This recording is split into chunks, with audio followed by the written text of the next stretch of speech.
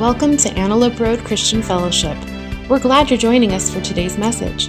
For service times or to join a disciple group, please visit myarcf.com. Holy Spirit, we ask you to bless the teaching of your word because our hearts are fundamentally hard and resistant to truth.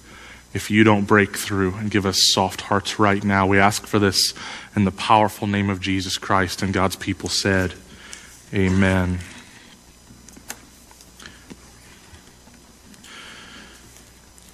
If you're a regular, today's sermon is going to be a little bit different than something that you've seen from me the last year and a half, in that we normally sit and park in one text and deep dive. Today is going to be a little bit different, but if you want to open your Bible there at home and turn anywhere, I recommend 2 Corinthians 11. Go to 2 Corinthians 11. It'll be a while before we get there, but if you'd like to read along, 2 Corinthians 11. The series, if you've been with us, I'll catch you up to speed if you've not been. It's called The Heart Beneath Money.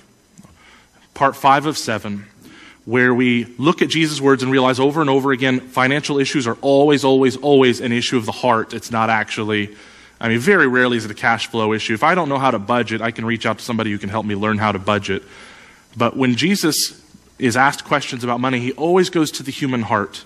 And today we're going to talk about a concept that seems barbaric to the 21st century Western mind, but which is really an active part of really humanity. And it's the concept of sacrifice. Sacrifice. Just me saying the word, some of you just right now thought Joe versus the volcano. Like throw a virgin into the volcano so that the gods won't be angry. You think of an ancient, perhaps, that's how human beings used to think. They used to think that gods were out there, used to think that gods were angry, and we have to give them something. We have to sacrifice food, or like the Aztecs, human sacrifice. Molech accepted human sacrifice at one of the gods of Canaan when Israel moved in there.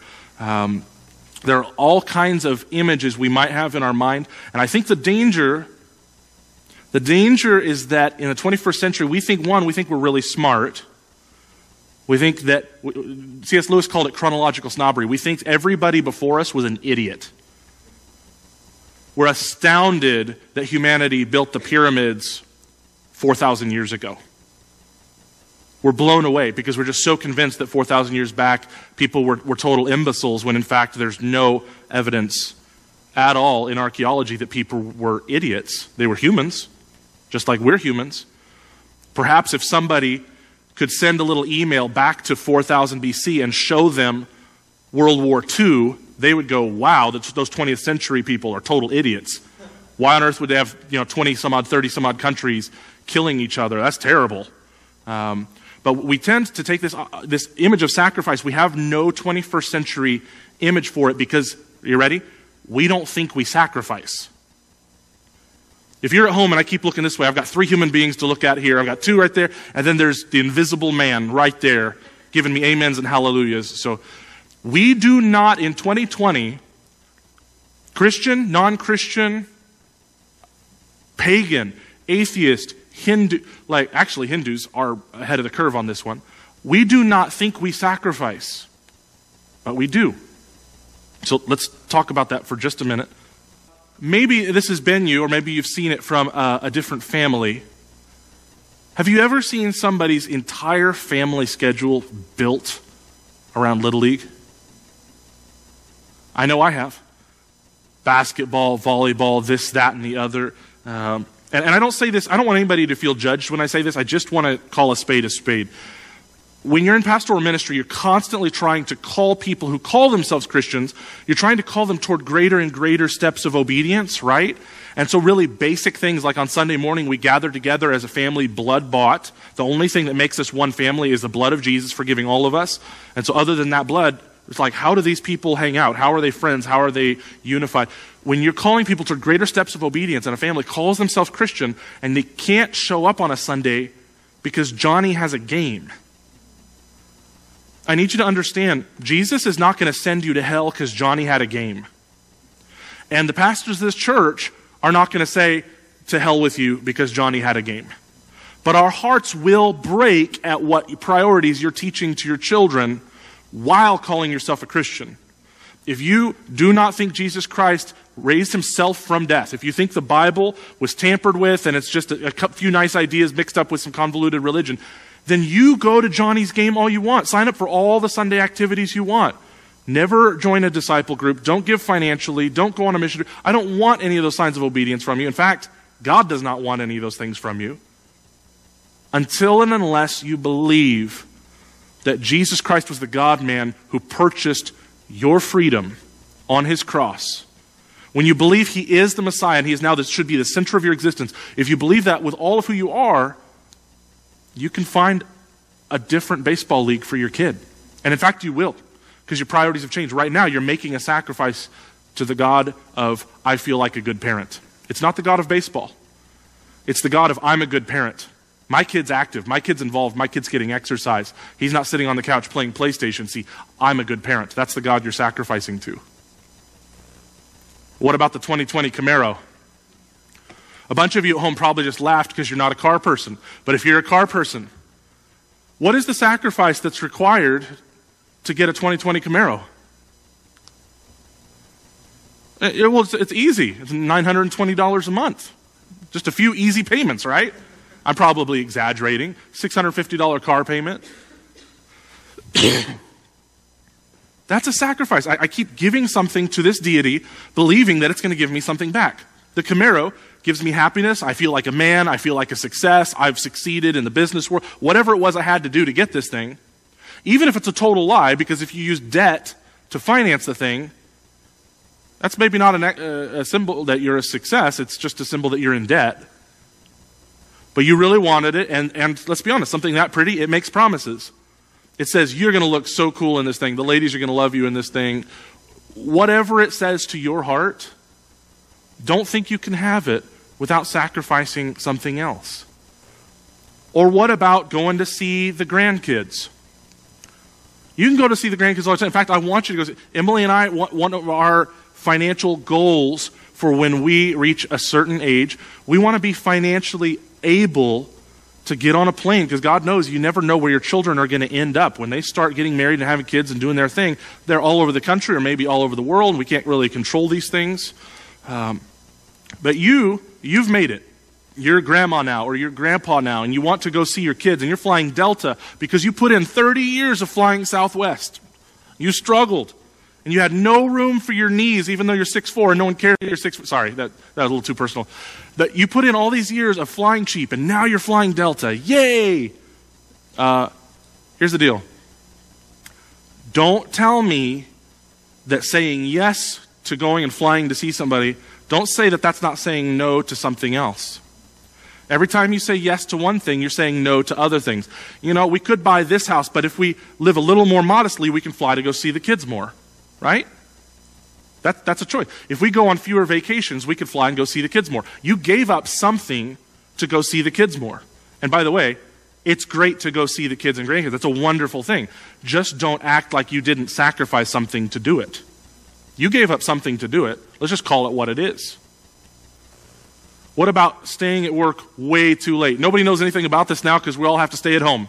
But under normal circumstances, and again, ladies, I apologize because I don't understand. I'm not going to understand the feminine heart as well as the masculine. Guys in particular, we make sacrifices. When we spend these long hours working, we sacrifice a healthy, vibrant relationship with our kids. We'll sacrifice a vibrant relationship with our wife. We'll sacrifice our physical health, our psychological health. We'll make sacrifices all day long in the name of what? Sometimes the job is, I'm a slave to fear. I believe I won't have enough money. Sometimes I'm a slave to the approval of my boss because that's what's going to get me the next leg up the ladder. Sometimes I'm a slave to my daddy issues, or I don't feel like I'm a success unless I earn a certain dollar amount. And by the way, work is a good thing. Work is a good thing. But let's not pretend that we can't turn it into something where we're constantly making sacrifices, perhaps that are absolutely wrong to make. To earn a bunch of money and our kids hate us 25 years later. And you go, wow, that's a sacrifice that I regret making. So here is the first and only point of today's sermon. This is it. Sacrificing things for the sake of Jesus is normal Christian behavior. That's it. That's all I have for you. But I have to tell all of these stories and all these examples that I lined up because you don't believe this. There are parts of my heart that don't believe this, so I'm preaching it to myself. If you are a part of the Western industrialized world right now, you think that your whole world has come falling down because you can't find toilet paper. And we need some perspective from the scriptures and from church history. We need some perspective. In our world, where everything is given, I can literally go on my phone and under normal circumstances, Amazon will drop off certain things on my doorstep within an hour or two. Sacrifice? What's that? Amazon seems to keep making sacrifices to me. I must be a god. It keeps bringing me things.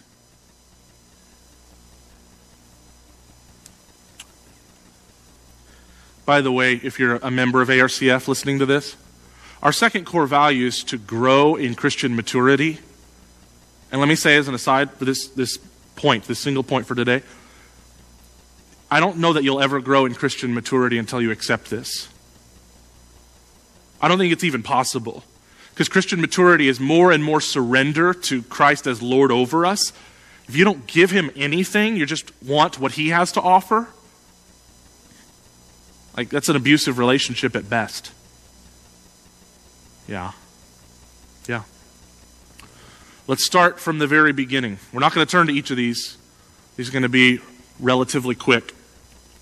I'm trying to establish for us that sacrifice is very, very, very normal. Not just in human history, but in the history of interacting with Yahweh, the God of the Bible. And then when Yahweh's second person of the Trinity, Jesus, takes on flesh and dies for us, that sacrifice, we'll get to that, I'm preaching ahead of myself, that sacrifice still continues even to this day. Really, it'll be in eternity. But again, I'm ahead of myself. So, Genesis 4, Abel kills an animal and gives it to God, and God accepts it and is pleased by it. This is before Mosaic law is given, so that's very interesting. When you study Genesis 4, because the Genesis 4, 3 and 4 doesn't say what God told Abel and Cain. We don't know. We don't know, but what we know is Abel killed an innocent animal and gave it to God, and God was pleased by it. Later on, we're going to see how clearly that God was teaching that something innocent will die because of the repercussions of our sin. Sin is that violent and horrific. And that death is to teach us about sin so that we will hate it and not love it and be a slave to it. It's actually for our blessing and for our benefit.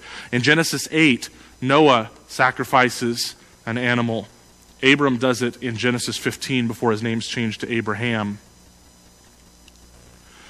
Throughout Exodus and the law that God gives to Moses, and then it's specifically mentioned in the New Testament, Hebrews 11, Moses, through the priesthood of Aaron, the animal sacrifices that a lot of people think of today when they read a little bit of the Bible or learn about the Old Testament, Judaism, etc., they think this is all established in the book of Exodus and quite a bit in Leviticus as well.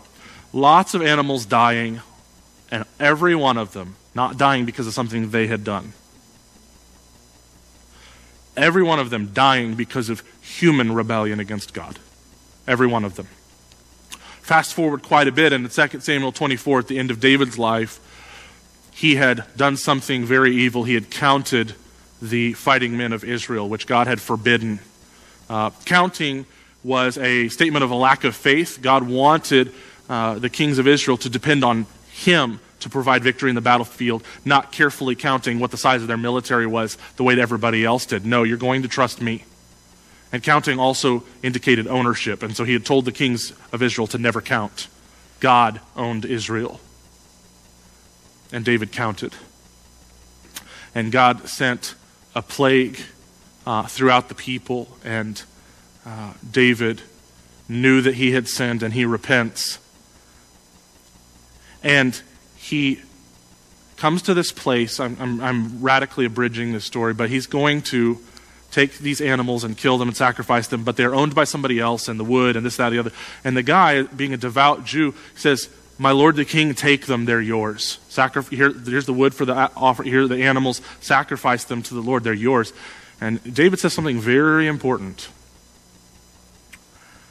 "I will not give to the Lord that which cost me nothing."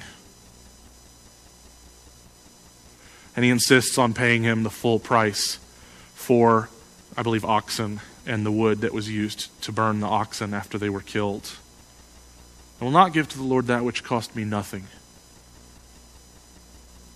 And I wonder anymore, I think we struggle with this, even those of us who call ourselves Christians. Maybe we grew up in church and the bucket went by and grandma pulled a quarter out of her purse and gave it to us. By the way, grandmas, I love you. You're not doing anything wrong. Grandma is coming from a totally innocent, pure heart trying to teach a behavior. But what our wicked heart does with that is, oh man, I love giving away grandma's money. Every 18-year-old voter this November knows how to give away somebody else's money. Are you kidding me? That's easy. That's what my wicked heart did with grandma's good gesture. But the minute it comes, oh, this is my allowance, or this is something I mowed the lawn to get this money, to give a portion of that to God, now it's a totally different ballgame, isn't it? And it reveals that if it involves sacrifice, I'm just not interested. You see, I think I'm God, so the sacrifices should be flowing this way. That's actually what the human heart fundamentally believes. Or Daniel, in the book named by him, Daniel chapter 6. Does he sacrifice something? Oh yeah. A pagan government says, when the instrument blows, you're going to bow down and worship this image of the king. Daniel says nope. And he gets thrown into a pit full of hungry lions. If you've heard the story before, you know that God miraculously saves Daniel. The lions miraculously do not eat him. That's amazing.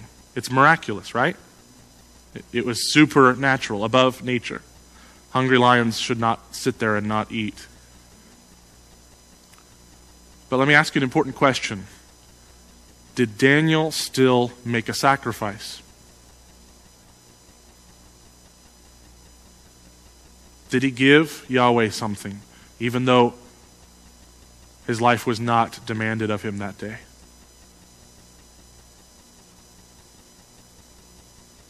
I think the answer is yes.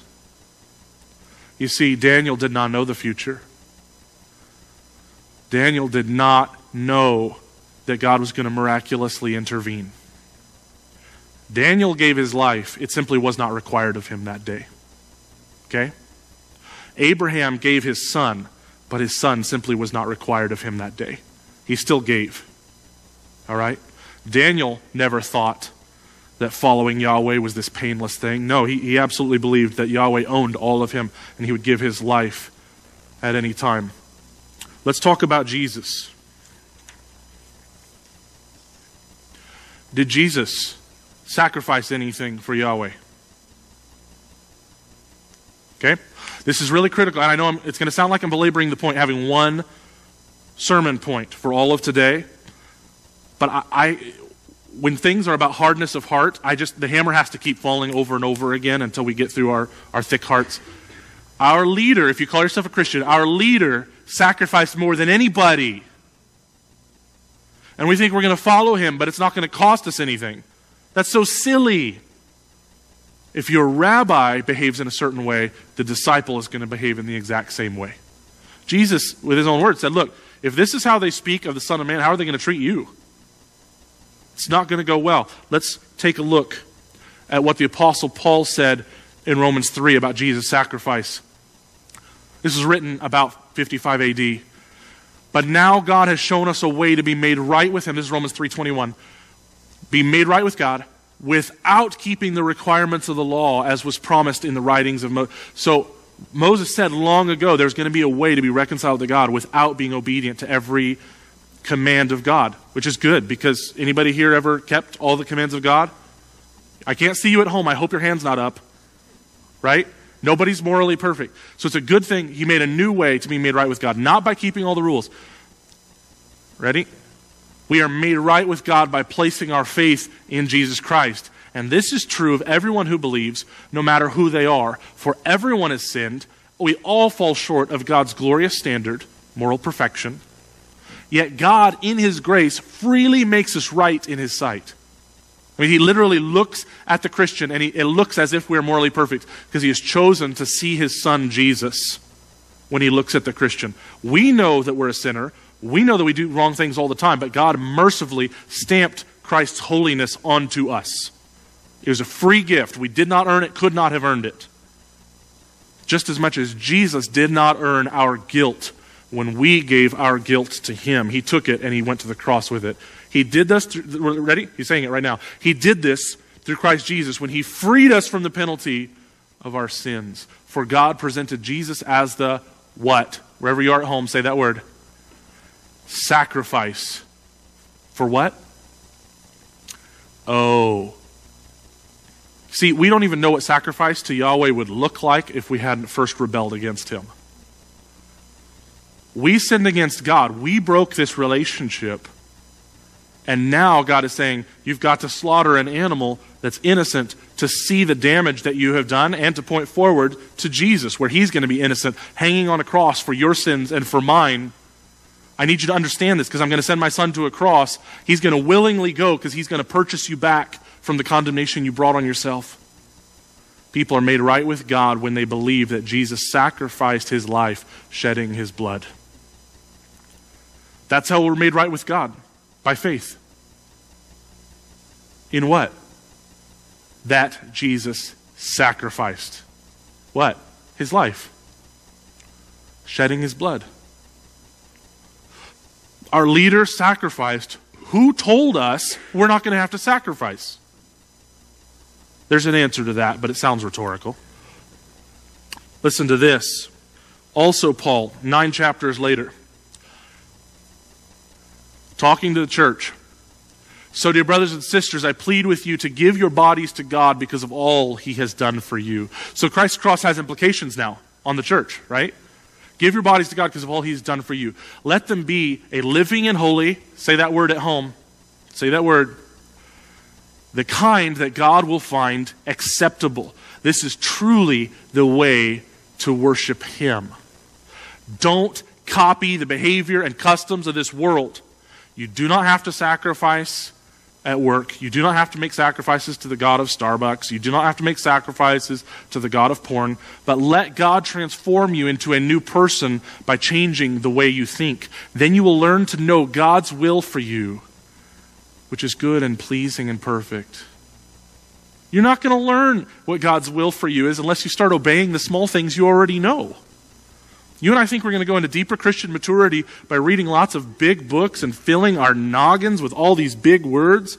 And God has said, why don't you obey the 1 or 2 Bible verses you do know? If you're a Christian, his Holy Spirit is giving you the power to do that. You have the power to obey. Work on obedience. You and I want to talk about everything except obedience. You know that, right? Every little detail except actually pulling the trigger and doing something that matters. So, let's talk about the Apostle Paul, the guy who just wrote those 2 passages. He told us Jesus' sacrifice. He told us how human beings who call themselves Christians, we are called to be a living sacrifice. Now's the passage I told you to turn to if you want. 2 Corinthians 11. 2 Corinthians 11.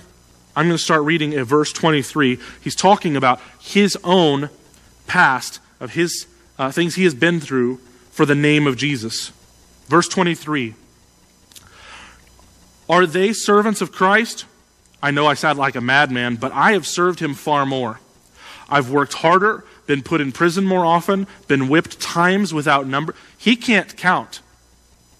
He cannot count the number of times that the Roman government has whipped his back. And faced death again and again. 5 different times the Jewish leaders gave me 39 lashes. 3 times I was beaten with rods. Once I was stoned. If you're a 20-year-old college student, that doesn't mean what you think it means. 3 times I was shipwrecked.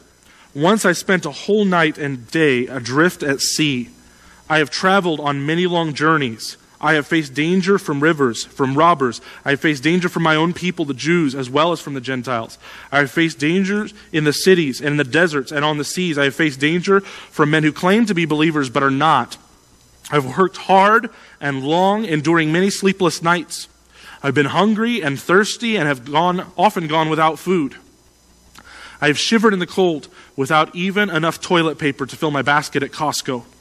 Then, besides all this, I have the daily burden of my concern for all the churches. Who is weak without me feeling that weakness? Who's led astray and I do not burn with anger? For if I must boast, I would rather boast about the things that show how weak I am.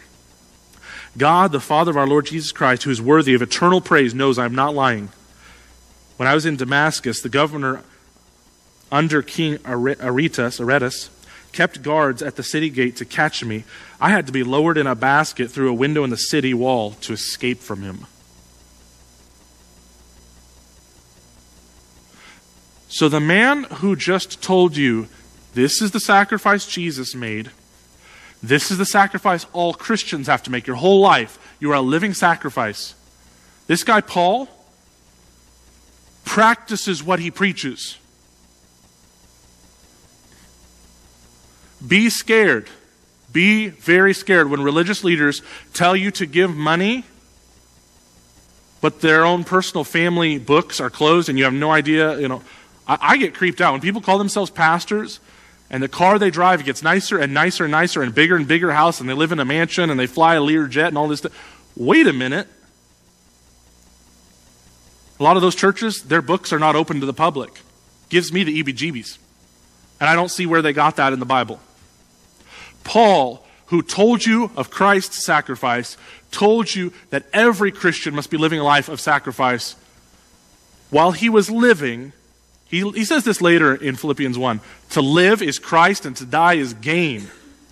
If I live for Jesus, it's all for his glory, and if I die, that's even better for me because I'm finally with him, not suffering anymore. Paul views the Christian life as a win-win.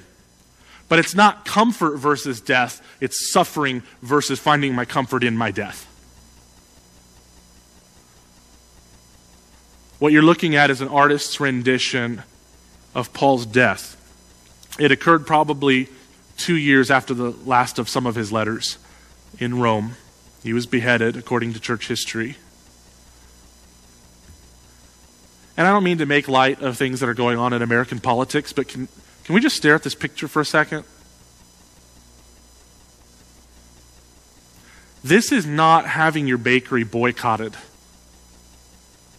This is actually having your head physically removed from your body. These are not the same. They're in a similar spirit. It's the same spirit of rebellion against God, but they're not the same. So let's transition now into church history. Because again, I only have 1 point today. Sacrificing for the sake of Jesus is normal Christian behavior. And now I'm going to prove it. We're moving now into past what the Scripture tells us, but we find in church history. This is the Apostle John. He was in maybe a sick, a morbid kind of a way, as the distinction of being the only of the 12 apostles that was not martyred for his faith in Jesus Christ. And it's not for a lack of effort. This is a Renaissance artist rendering 1,500 years later, 1,400 years later, of him being lowered into a big pot of boiling oil. They tried to kill him, but he did not die. And when he did not die, the people who had lowered him in freaked out and believed that his God was angry at them and believed there was going to be a curse on them. So they removed him from the oil and fled. It was after this, as an older man, where John, exiled to the island of Patmos because they were freaked out to kill him, they exile him out to an island saying, don't preach. Well, he still wrote letters. He did not obey. I think if you can be boiled alive for Christ, you're not going to obey any more threats. Can we agree to that? He's writing letters from Patmos. It was a scalded hand that wrote the book of Revelation. They will hunger no more, neither shall they thirst any more, for God will wipe away every tear from their eye.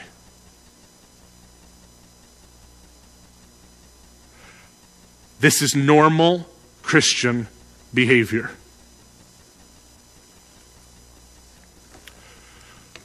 One of John's disciples, early church father named Polycarp, February 23rd, in the year 155, this is what happened. Bruce Shelley's Church History in Plain Language. Cannot recommend it highly enough. In the popular mind, the early church was above all else a noble army of martyrs. In many ways it was. None was more noble than Polycarp, the aged bishop of Smyrna in West Asia Minor. So think Turkey, geographically speaking. The authorities brought the highly respected pastor into the crowded arena, prepared to shove him to the lions, but only reluctantly. They much preferred a denial of the charge against him. He was a Christian. Simply swear by Caesar, the governor pled. I am a Christian, said Polycarp. If you want to know what that is, set a day and listen. Persuade the people, asked the governor. Polycarp said, I would explain to you, but not to them. Then I'll throw you to the beasts. Bring on your beasts, said Polycarp. If you scorn the beasts, I'll have you burned. You try to frighten me with the fire that burns for an hour, and you forget the fire of hell that never goes out. The governor called to the people, Polycarp says he is a Christian. Then the mob let loose. This is the teacher of Asia, they shouted, the father of the Christians, the destroyer of our gods. So Polycarp, praying that his death would be an acceptable sacrifice, was burned at the stake. Why? Because sacrifice is normal Christian behavior. St. Patrick. You guys know from the news, St. Patrick's Day basically got canceled across the world this year. Some of you may know the basics of his story, of why he had such an influence. His years of ministry and tens of thousands of Irish people believing the gospel of Jesus Christ when they heard it off of his lips, and all these churches planted throughout Ireland, it all started with something truly unbelievable. It started with St. Patrick coming to Christ and deciding to go preach amongst the people that he should have hated the most. Because you see, when he was young, he was enslaved and taken away to Ireland. When he thought of Ireland, all he would have thought of was pain. All he would have thought of was suffering and captivity.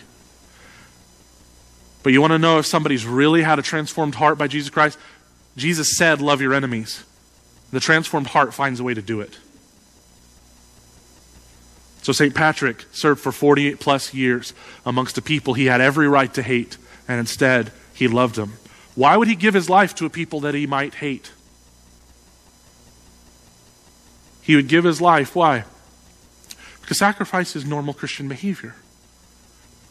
A living sacrifice is what Paul said. You may give your death, but you may give your life, or both. John Hughes. John Hughes, almost 1,000 years after that,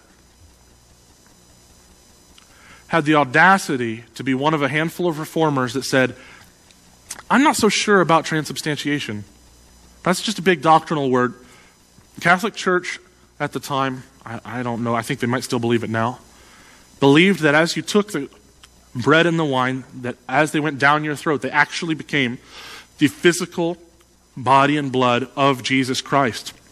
And that accordingly, Jesus was still being sacrificed over and over again at every single Mass across the Christian world. John Hughes said, no, that's works-based theology, where the leaders can deny me of taking these elements, and now I literally have no access to Christ. This is all heresy.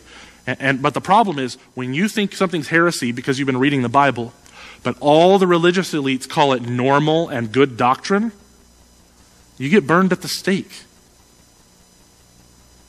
John Hughes had the audacity to say that I believe the bread and the cup are a symbol of Christ's death, not a continuing punishment of Christ, that he is still in heaven somehow being tortured like his cross never ends.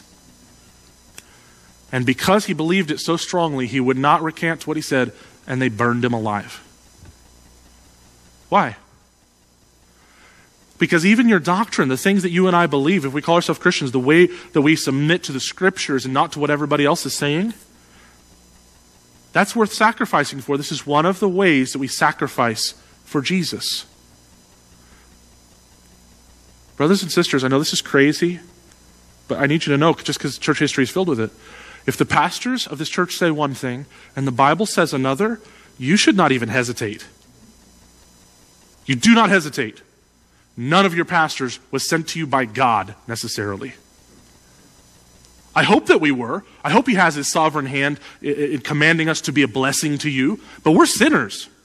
We screw up 1,000 times a day. We rebel against God in our old self. And heaven help us, in certain tribes of Christianity for 2,000 years, people have made it into pastoral ministry that did not even know God.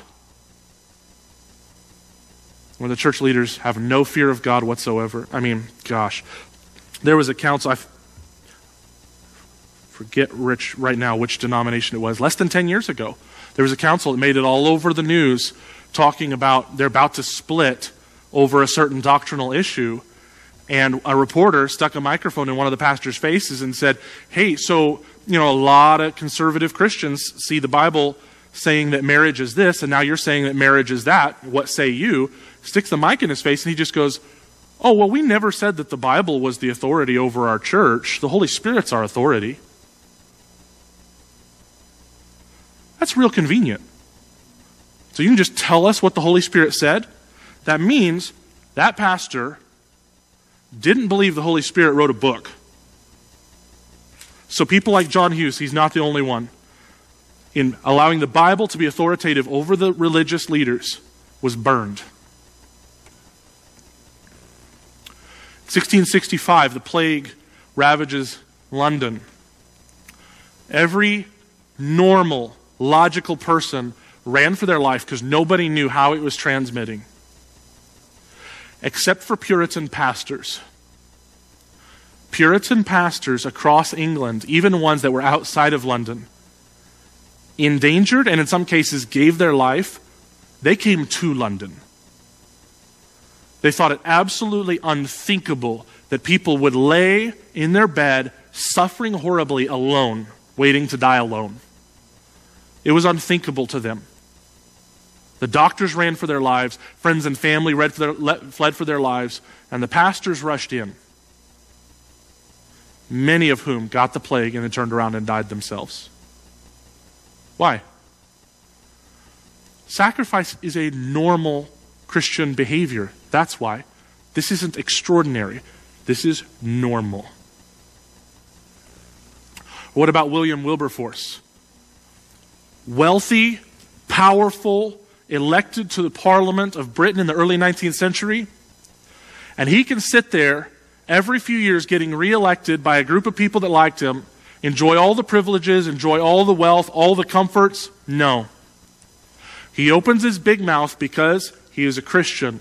He opens his big mouth in Parliament and rages against the transatlantic slave trade. And he labored and labored and labored for about 30 years until finally Britain outlawed slavery and the trade of slaves. Nobody cut off Wilberforce's head. He was never flogged. He had the grace, he had the blessing of living in a country where he was afforded freedom of speech. Everybody could call him a fool. Everybody could say he's an idiot. Everybody can call him a religious fanatic. Actually, what mostly happened, because his speeches were so soaked with Scripture, mostly what people did is not disagree with him, they made excuses. Because they called themselves Christians and called themselves a Christian country, but kept making excuses how the economy would fall apart if we didn't have slaves. Wilberforce could have chosen something far more comfortable, and he did not. Why? Because sacrificing for Jesus is normal Christian behavior. Amy Carmichael, a bit of a Mother Teresa before there was a Mother Teresa, leaves a middle-class, comfortable existence in Ireland, goes to India, starts an orphanage, and does what? Oh, that's so cute. Amy, you're going to do on a mission trip. That's great. You're going to work in an orphanage. That's cool. When are you coming back? 2-3 weeks? She served for 55 years and then died. To this day. She's buried in India today. She's not buried back in Ireland, her hometown. There's a Presbyterian church in Ireland that has a statue of her and her name because that's the church that she grew up in. She wasn't coming back. In fact, it was very common. 19th century missionaries oftentimes measured and purchased a coffin for themselves and used it as luggage. They put their items in it because it was going to be stored on a boat, and they take this big steamship over to India or China, wherever they were going. And it was a statement to themselves, to their family. They wept. They said their goodbyes. They said, I'm not coming back. We'll see each other in glory. I'm not coming back. There's no point. Usually, I think these missionaries would have told you, I'm leaving a country where there's a church on every corner to go to a place where there are no Christians at all that we know of. Why on earth would I come back? Huh? As an aside, if you call yourself a Christian, let me tell you something about sending people out to share the gospel. You only have 3 options. You go, you send, or you disobey. That's it. Sending is either prayer or finances or both. Encouragement, training, equipping. You go, you send, or you disobey. That's it. Whether you're sending to people who don't know Jesus Christ a few counties away from you or a few countries away, a couple continents away. Amy Carmichael gave her whole life to the kids out of this orphanage because sacrifice is normal Christian behavior. Dietrich Bonhoeffer was a Christian pastor in Germany when Hitler came to power by an election. Some of us think that tyrants just grab the sword.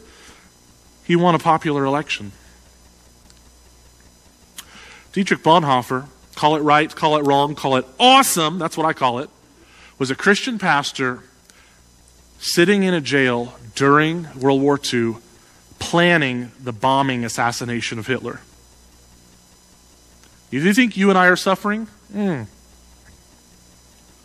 you think pastors are always nice and cute and smiley and let's hug it out, however much you think, depending on your politics, you hate our president now or you hated the last president or whatever.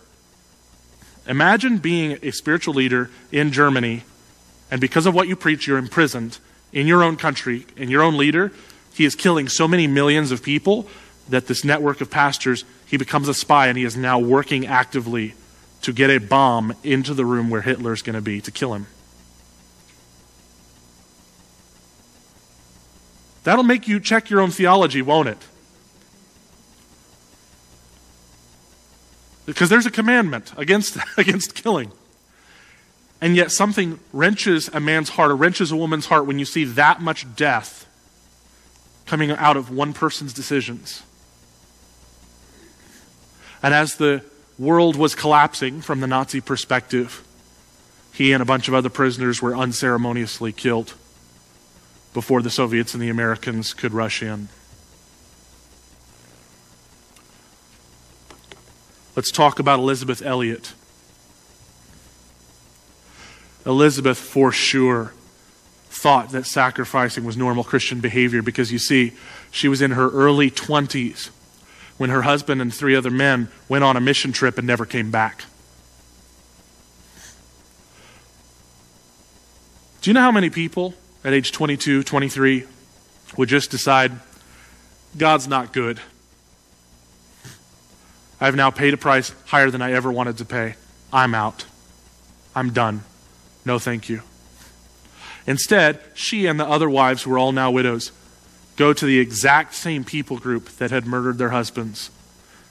And they sit there and tell them of the love of Jesus Christ for decade after decade after decade. She was not shocked. She was not surprised, and she did not quit when following Jesus cost her something. She continued right on. Why? Because this is all normal. Christian, this is normal. Less than 2 months ago, our brother Pastor Lawan Andimi gave his life for preaching the gospel of Jesus Christ in Nigeria. Boko Haram wasn't having it, and after this video, they beheaded him. Do you think he's sitting in heaven right now with a lot of regrets?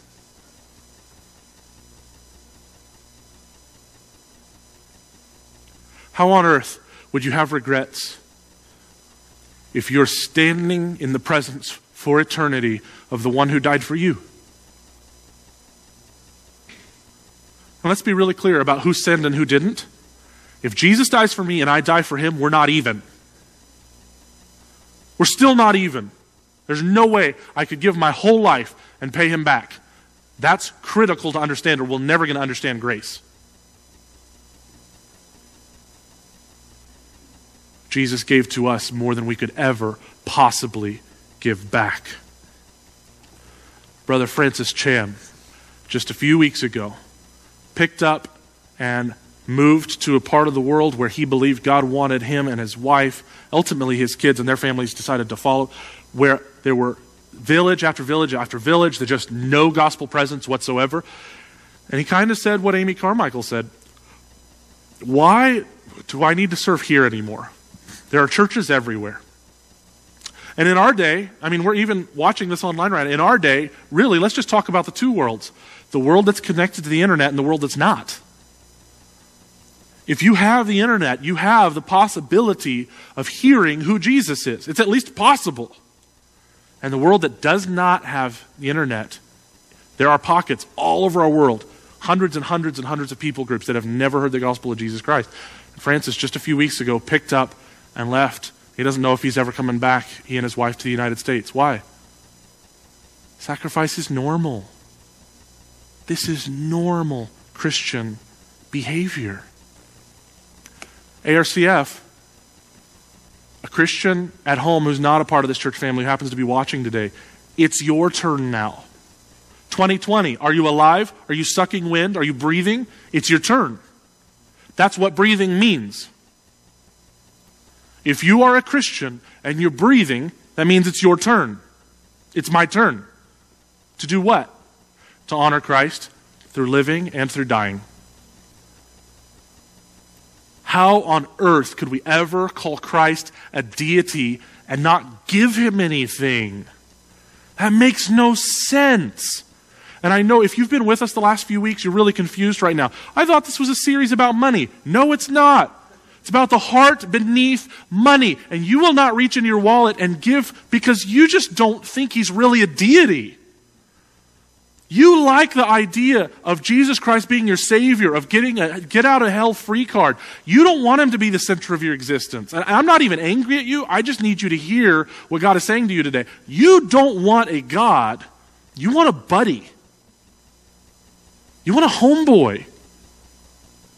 Deities make demands, and there is no more loving a deity than Jesus Christ, who says, I want you to give me that thing that's rotting your heart from the inside out, and I want you to give me that thing that's rotting your heart from the inside out. And he only makes demands of you and of me of things that are already killing us.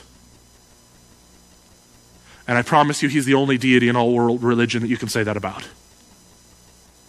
He is not your buddy. He is not just an object of philosophy. He was not just a wise teacher. He was God, and he said so over and over again. When a cool guy gets killed because he was caught up in some political turbulence, that's sad. But when God lays down his life, he says, I lay my life down of my own accord, and I'll take it back up again. That's deity. That's sovereignty. I'm allowing Rome to crucify me, and then watch what Rome does when they've got 24 guards at my tomb trying to keep me in. That's silly. Who keeps a dead guy dead? They weren't able to do it. Rolls away, the angels roll away the stone. He's like, I'm alive now. What are you going to do about it? That's sovereignty. He is the Lord over life. He is the Lord over death. And some of you, brothers and sisters, I'm begging you, please stop thinking that you're a Christian when you have zero desire to give him anything at all. It's like saying she's my wife, but I don't do anything for her. Huh? That makes no sense. This is my child, but I make no sacrifices to love and serve my child. That doesn't make sense. Comfort, sitting on our couches, cozy, entertaining ourselves endlessly, that is the abnormal Christian life. That is the perverse Christian life. I give nothing of my money. I give nothing of my time. I give nothing of my energy. I don't pray. That is an abnormal, perverse Christian life. And it'll be filled with regrets. So I'm begging you to leave that and leave it today. Abandon it today. Walk away. If you're not sure yet what you think of Jesus, here's what I need you to understand. There is no amount of sacrifice on your part that can reconcile you to your Creator. Do you know that? There's no amount of money you can give. You can go on a mission trip and join a ministry team and give to the poor. None of that is going to make up for the cataclysmic divorce between you and God when you sinned against Him, when I sinned against Him. That is why we read Romans 3, to let you know only Jesus Christ's death on the cross is powerful enough to forgive what you have done and to forgive what I have done. This is why we're going to keep talking about the cross every Sunday until the Lord takes me home. Cross first, cross last, cross only. If you're already a Christian, Jesus is Lord. He's not only your Savior. In fact, you're playing games if you've split those two from each other. Do you know that? He is called a king in the Scripture. He has called himself a king. His family is called a kingdom. Kings are in charge. Kings have authority. Kings have lordship. They have sovereignty. And we think we can show up, not apply for citizenship in the kingdom of heaven, and just soak up all the benefits. Huh? Why? Because we think people should sacrifice to us. I essentially think that I am God. I'm going to pray and ask God to save us from ourselves and to help our hearts see the beauty of Christ, the beauty of His cross, the power of His resurrection that has called us to an entirely new life. If you find yourself believing who Jesus is for the first time today, congratulations, the Holy Spirit just gave you a new heart and you're a Christian. I'm going to pray.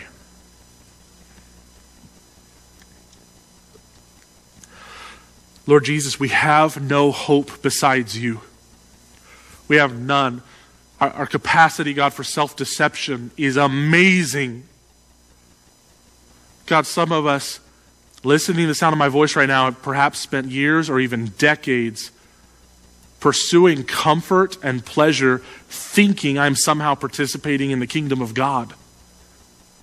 That is simply not what your scriptures tell us.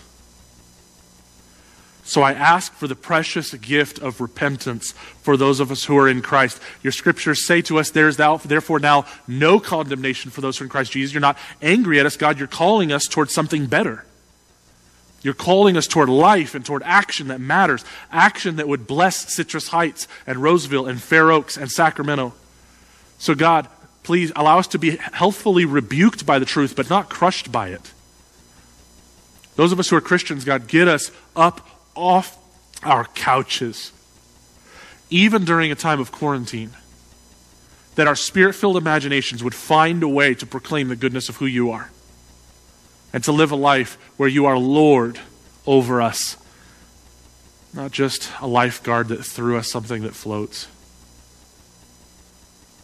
Jesus, for those of us that do not yet believe you when you tell us who you are, I ask that you give the gift of faith right now, today, that heart and everybody around them would give praise and honor and glory to you. In the beautiful name of Jesus Christ we pray. God's people said. I love you, ARCF. I love you, guests.